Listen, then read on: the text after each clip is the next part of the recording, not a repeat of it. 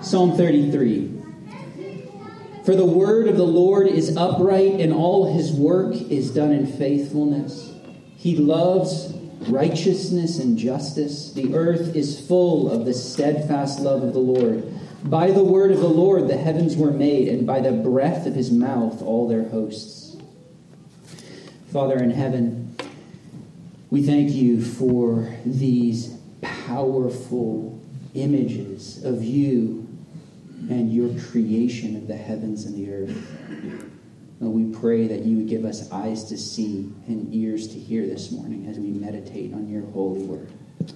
Amen. Amen. Amen. Well, I want to begin this morning by telling you guys about an interaction I had with two of my nephews a few years back. I told this story at Food for Thought, and I thought it was particularly appropriate for today. Now, neither of my nephews, these particular nephews, go to church or would identify as Christians, but my big sister doesn't mind when I talk to them about the Lord. So one day we were sitting in a restaurant, and they were probably about 7 and 9 years old, and I asked, do you guys know that all scientists now agree that the universe had a beginning? And they said yes. And they probably did know that because they're pretty smart. So I said, well, imagine with me for a moment a room with nothing in it. No bed, no lamp, no carpet, no nothing, not even darkness. And so they're thinking about that. And I said, now, if no one else ever opened the door and put something in it, what would be in that room if you checked back in an hour? Nothing, they replied. I said, well, what if you check back in a day? Nothing.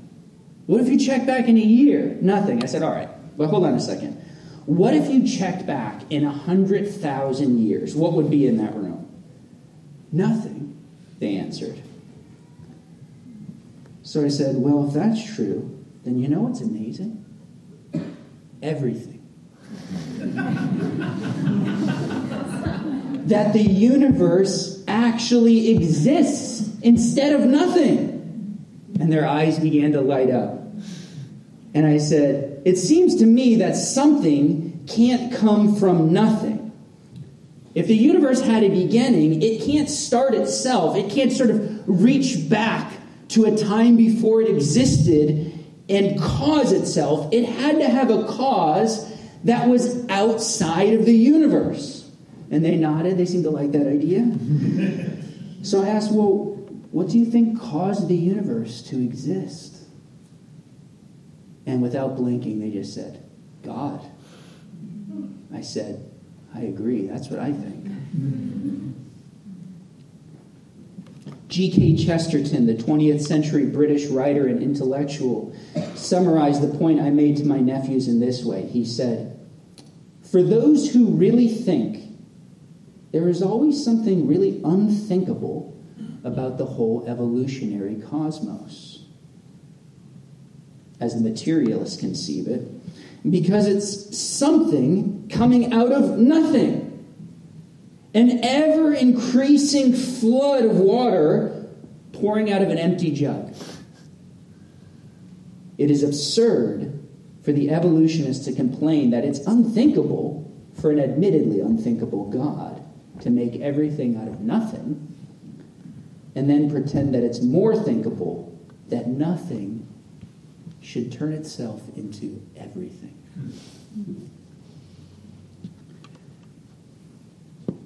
I share these things because for the next few months, we're going to be preaching out of the first 12 chapters of Genesis. And today, I want to begin at the very beginning. Nothing is more beautiful than Genesis, wrote Martin Luther. Nothing more useful. The name Genesis means origin or source.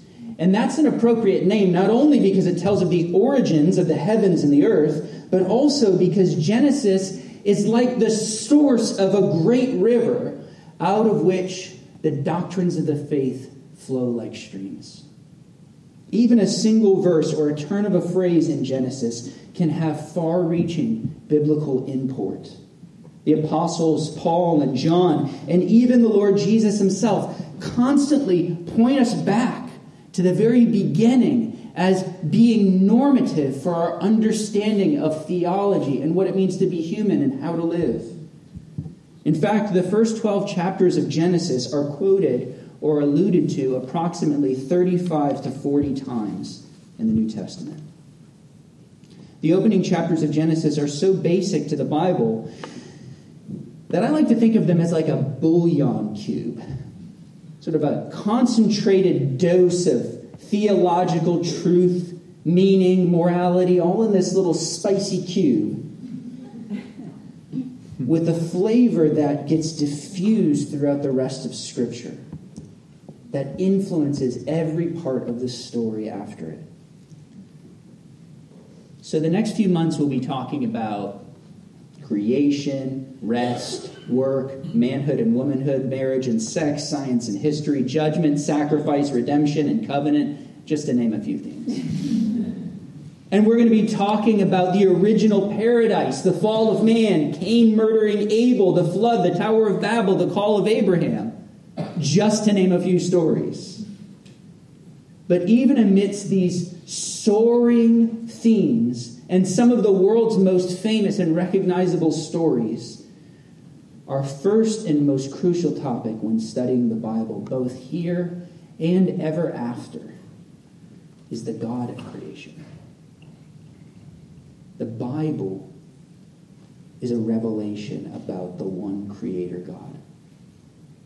God is the ever-present protagonist in Genesis and the central figure of creation. In fact, from Genesis chapter 1, verse 1 to chapter 2, verse 3, the divine name occurs 35 times, an average of more than once per verse.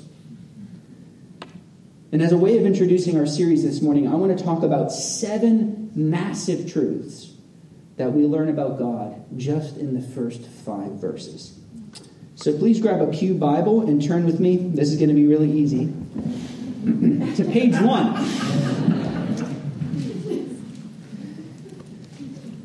And the first 2 things we learn in Genesis 1:1 is that God is eternal and that there's only one God. Verse 1 says, "In the beginning, God." Full stop.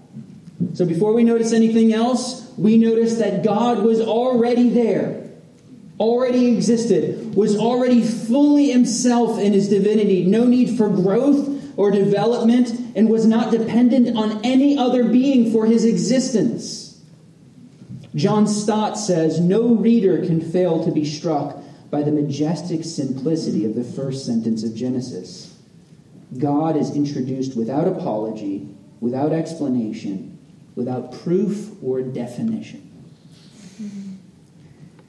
And the God we meet here is eternal.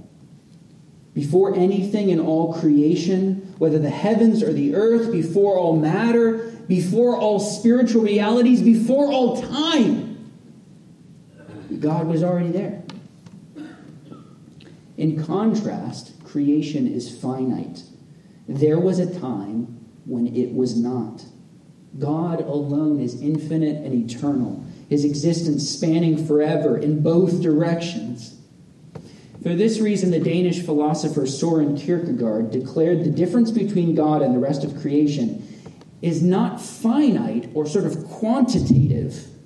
Instead, there's an infinite qualitative difference between God and everything else in creation. Kierkegaard writes, "The fundamental error of modern times lies in the fact that the yawning abyss of quality and the difference between God and man has been removed. The result in dogmatic theology is a mockery of God."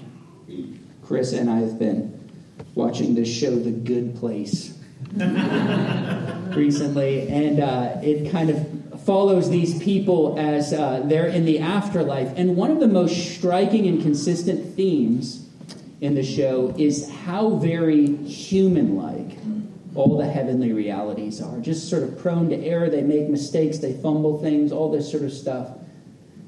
We like to create God in our own image, don't we? Instead of submitting are created in his image. Now, even more surprising than God's eternal existence is this idea, unique to the Hebrews in the ancient world, that there is in fact only one God. The Jewish people were the first true monotheists, and Genesis 1, the self-revelation of the one creator God, stands apart as utterly unique among the polytheistic creation accounts of the ancient Near East. One of the earliest such accounts is called the Seven Tablets of Creation, originating in Mesopotamia during the second millennium BC. And it describes a male and female deity present at the beginning who create a watery chaos, bringing forth other deities who then war against them. And so first the original male deity is dethroned and murdered. And next, the god Marduk, the tallest and handsomest of the gods, with 4 eyes and 4 ears, wars against the woman, Tiamat. I want to quote from the account, but be forewarned, it's not for the faint of heart. It says, "Then joined issue Tiamat and Marduk, wisest of the gods. They strove in single combat, locked in battle. He released the arrow. It tore her belly.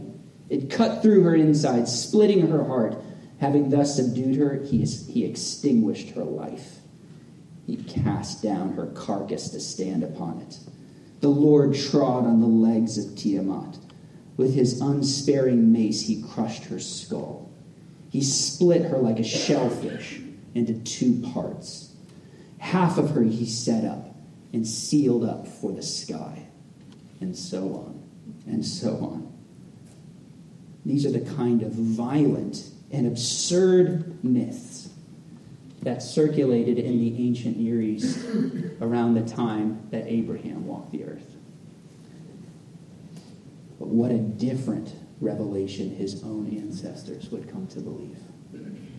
Genesis 1 is a story of order, beauty, peace, goodness, and sovereign power. In Genesis 1, the sun and moon are not rival deities, as some of the other religions of the ancient Near East claimed, but they're simply a part of God's creative tapestry. God's not dependent on them in other way. In fact, he creates light before he even creates the sun and the moon. He creates light on the first day and the sun and the moon on the 4th day. And this brings us to our third point, that there is not only one eternal God, but that this God is the solo creator of the heavens and the earth. Continuing on in verse 1, it says, "In the beginning, God created the heavens and the earth." In other words, God created the entire cosmos, everything in the universe, both known and unknown to us, visible and invisible. In fact, the Hebrew word for created, bara, used here in Genesis 1:1, is restricted to God and God alone throughout the Bible. It's never used to describe the activity of any other being. And all this really underscores the reality that there's only one true creator. Now, true, the devil can pervert creation, causing it to be used in ways that God did not intend. But the enemy cannot create anything new. He doesn't have that power. As Christians, we're not dualists. True, human beings can be creative. They can use matter and energy that God created in order to and sort of organize it in beautiful and inventive ways. But we can never create bara in the fullest sense of the word by bringing something out of nothing. But in Genesis 1:1, there was no raw material to work with. There was only God. And he created everything ex nihilo, out of nothing, as is affirmed by Hebrews 11, verse 3. By faith, we understand that the universe was created by the word of God, so that what is seen was not made out of things that are visible. Now, as we move from verse 1 to verse 2, the scope of the narrative shifts from the whole universe of time and space that God has just created to the special care that God takes in forming the earth. And this really remains the focus for most of the rest of the chapter. I think it's true to say that Genesis 1 is a geocentric, an earth-centered account of creation. And that's not surprising considering that the Bible is God's self-revelation to man, and this is our home. Sometimes we get little hints of characters or other parts of the story of creation, like spiritual conflict between fallen angels and God's loyal heavenly hosts, but these glimpses are rare and only come insofar as they intersect our own story. So verse 2 sort of zooms in on the earth. It says, "The earth was without form and void, and darkness was over the face of the deep."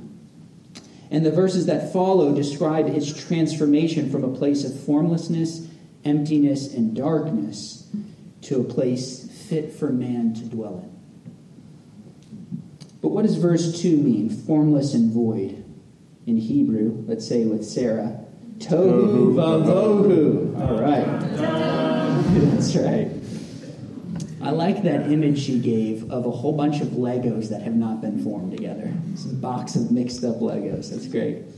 I also like what Bernard Ram says in his book, A Christian View of Science and Scripture. He says that it corresponds to the assembling of the raw materials by the manufacturer, the collection of the oils, easels, and canvas by the painter, or the selection and setting up of the marble block by the sculptor.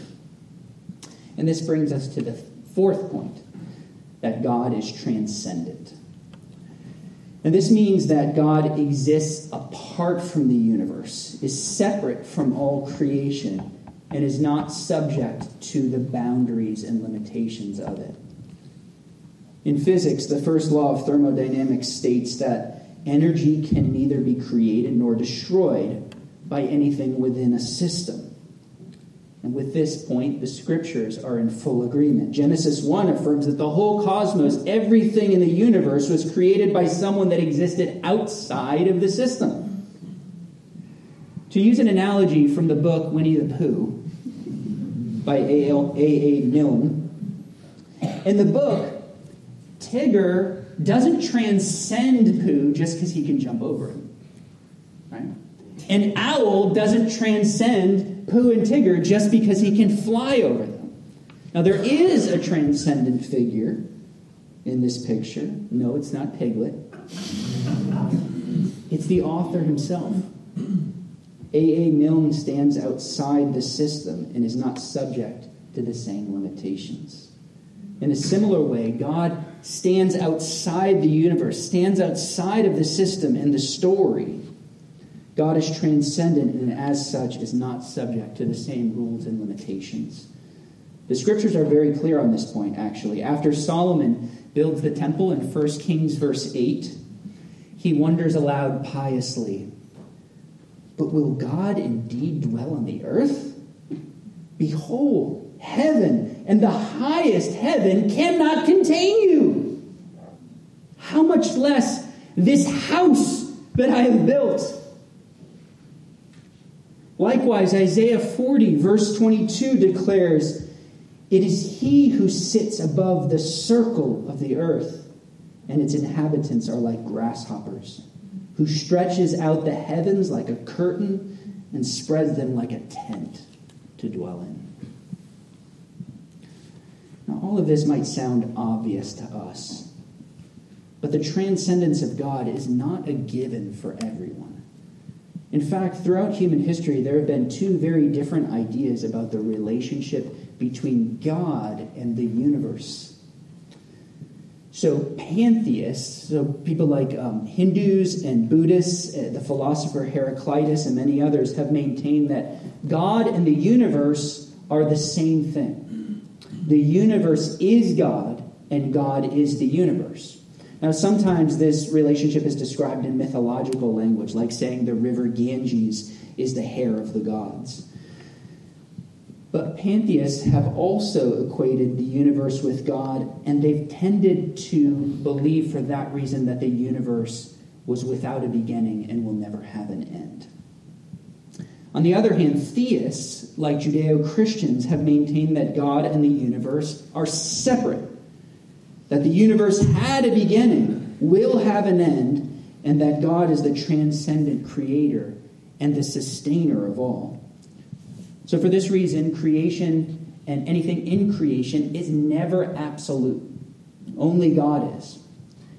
Creation ought never to be worshipped. Only God should.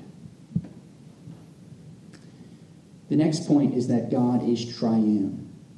Yes, there is only one God, but the testimony of Scripture is that this one being exists eternally in three distinct persons: Father, Son, and Holy Spirit.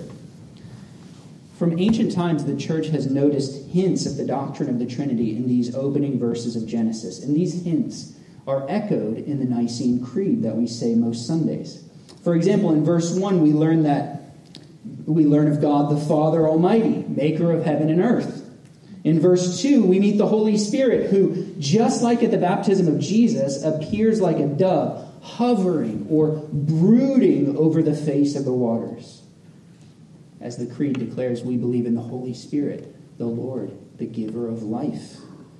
And then in verse 3, in a less direct and obvious way, we meet God the Son, the Logos, the Word of God. Verse 3 says, "And God said, let there be light."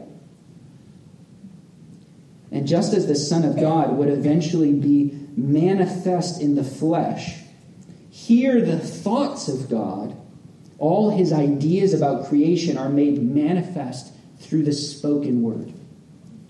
Jesus is the intermediary between God and creation, so that everything that is created in Genesis is created by the Word.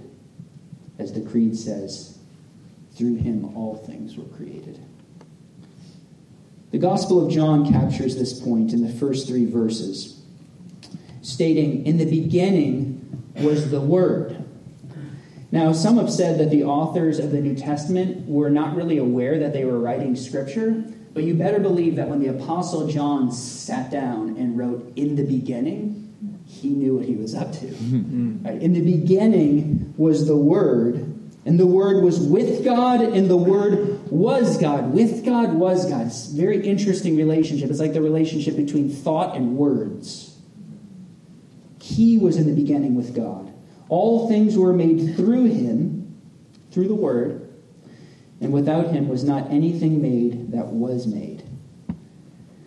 Now, someone might respond, well, the Bible contains much clearer teachings on the Trinity than we find here in Genesis 1, and I would agree. But it also seems significant that we find hints of this doctrine straight out the gate in the first few verses of Scripture. Number 6. And this is a major point in Genesis 1 that I think John will explore a bit more next week. And that is the fact that God is sovereign. God is almighty. God is omnipotent, the King of kings and Lord of lords. Consider the sovereign power of God displayed in creation. His mere words are enough to accomplish his will. Psalm 33:6 declares, "By the word of the Lord the heavens were made, and by the breath of his mouth all their hosts." Again and again we read, "And God said, and it was so. And God said, and it was so." And with no further effort or exertion, God's creative commands are met with complete metaphysical obedience. By a word, the stars burst into existence. By a word, the laws of science are set in motion. And because God is the sovereign king, all his words are completely efficacious. They always accomplish exactly what he intends for them to accomplish. According to Genesis, the universe doesn't owe its existence to some heavenly warfare, as so many of the pagan stories taught, but to the free and sovereign acts of the Creator's will. All right, last one, number 7. In the opening verses of Genesis, we learn that God is good. And our first clue to this fact is the fact that everything he creates is good. Verse 4 says, "And God saw that the light was good, And this affirmation, it was good, it was good, it was good, is repeated at each point in creation until we get to the end in verse 31. And God saw everything that he made, and behold, it was very good. Very good. That's right. Our second clue about the goodness of God is more metaphorical. Verse 4 continues, and God separated the light from the darkness. God called the light day, and the darkness he called night. And there was evening, and there was morning the first day. Now, this sharp categorical distinction that God makes between darkness and light is here in Genesis 1 just a matter of waves and particles. But as we read on in Scripture, this idea takes on a moral dimension. We learn that God is just as eager to distinguish good from evil. And he separates the two, whether by geography, east of Eden, by judgment under the waters, or by righteous laws transcribed upon tablets. The God of creation is also the God of Mount Sinai. But God is not simply the arbitrator of good and evil, as if he's merely the one who makes such distinctions. God is also himself the source of all goodness. He is altogether benevolent in his nature. This is what the Apostle John means when he summarizes the message that the disciples learned from Jesus in 1 John chapter 1, verse 5. He says, this is how he summarizes what they learned from Jesus in person. This is the message we heard from him, he says, and proclaim to you that God is light, and in him there is no darkness at all. This is a statement of God's utter and absolute moral perfection. There is no defect in God's character that we have to worry about. We can't fully know God and every part about him, just like you can't dump the ocean into a bucket. But even the parts that we can't see, we can trust 100% that there is no moral defect in God. God has never had an evil intention pass through his holy mind. He's never done something or commanded something or made a judgment about something that was mixed with even a tinge of evil. Another way to put it is that God is morally unassailable. In him there is no darkness at all. Anyone who ever has or ever will have a charge against God. And even some of the saints in the Bible have doubts from time to time and bring their charges against God. I'm not saying that it's unforgivable, but on a foundational level, we must reckon with the fact that God is never wrong. And he's always, always, always good. We will never love our loved ones or even ourselves the way that God loves us. Is that the way you view God? If not, then your view is too low. But we need to revisit this foundational testimony of Jesus Christ, the Word made flesh, and the foundational witness of Genesis 1. Allow me to summarize as I draw to a close. A.W. Tozer once said, "What comes into our minds when we think about God is the most important thing about us." And I think this is manifestly true. We become more like whatever we worship. And we imitate that which we admire most. So in this sense, true knowledge of God is the most practical thing of all. So I wonder if when we think about God, we think of a being who is eternal and transcendent, existing outside of time, a qualitatively different being than anything else in creation. I wonder if we think of a sovereign king who is able to fling stars into existence by the breath of his mouth. I wonder if we think of a God who is one being, but is also relational, eternally existing in three distinct persons. Do we think of a God who is utterly good, pure light, distinguished from all darkness? If not, then we're thinking of some other God than the God of the Bible, who is so gloriously revealed in these opening verses. I began this morning with a story about my nephews, how I reasoned with them that something can never come from nothing, that there must be a first cause. But if this is true, then just who or what set it all in motion? Who was the unmoved mover? Isn't it reasonable to suppose that such a being is eternal and transcendent, existing before all things and outside of time? Isn't it reasonable to suppose that he's sovereign and creative, since he had the power to create such a beautiful universe?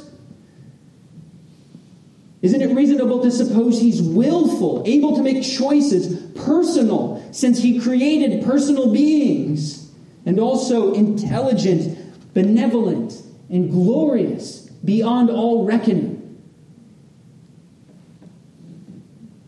But aren't these the very things that the Bible claims about God in Genesis chapter 1? Just so.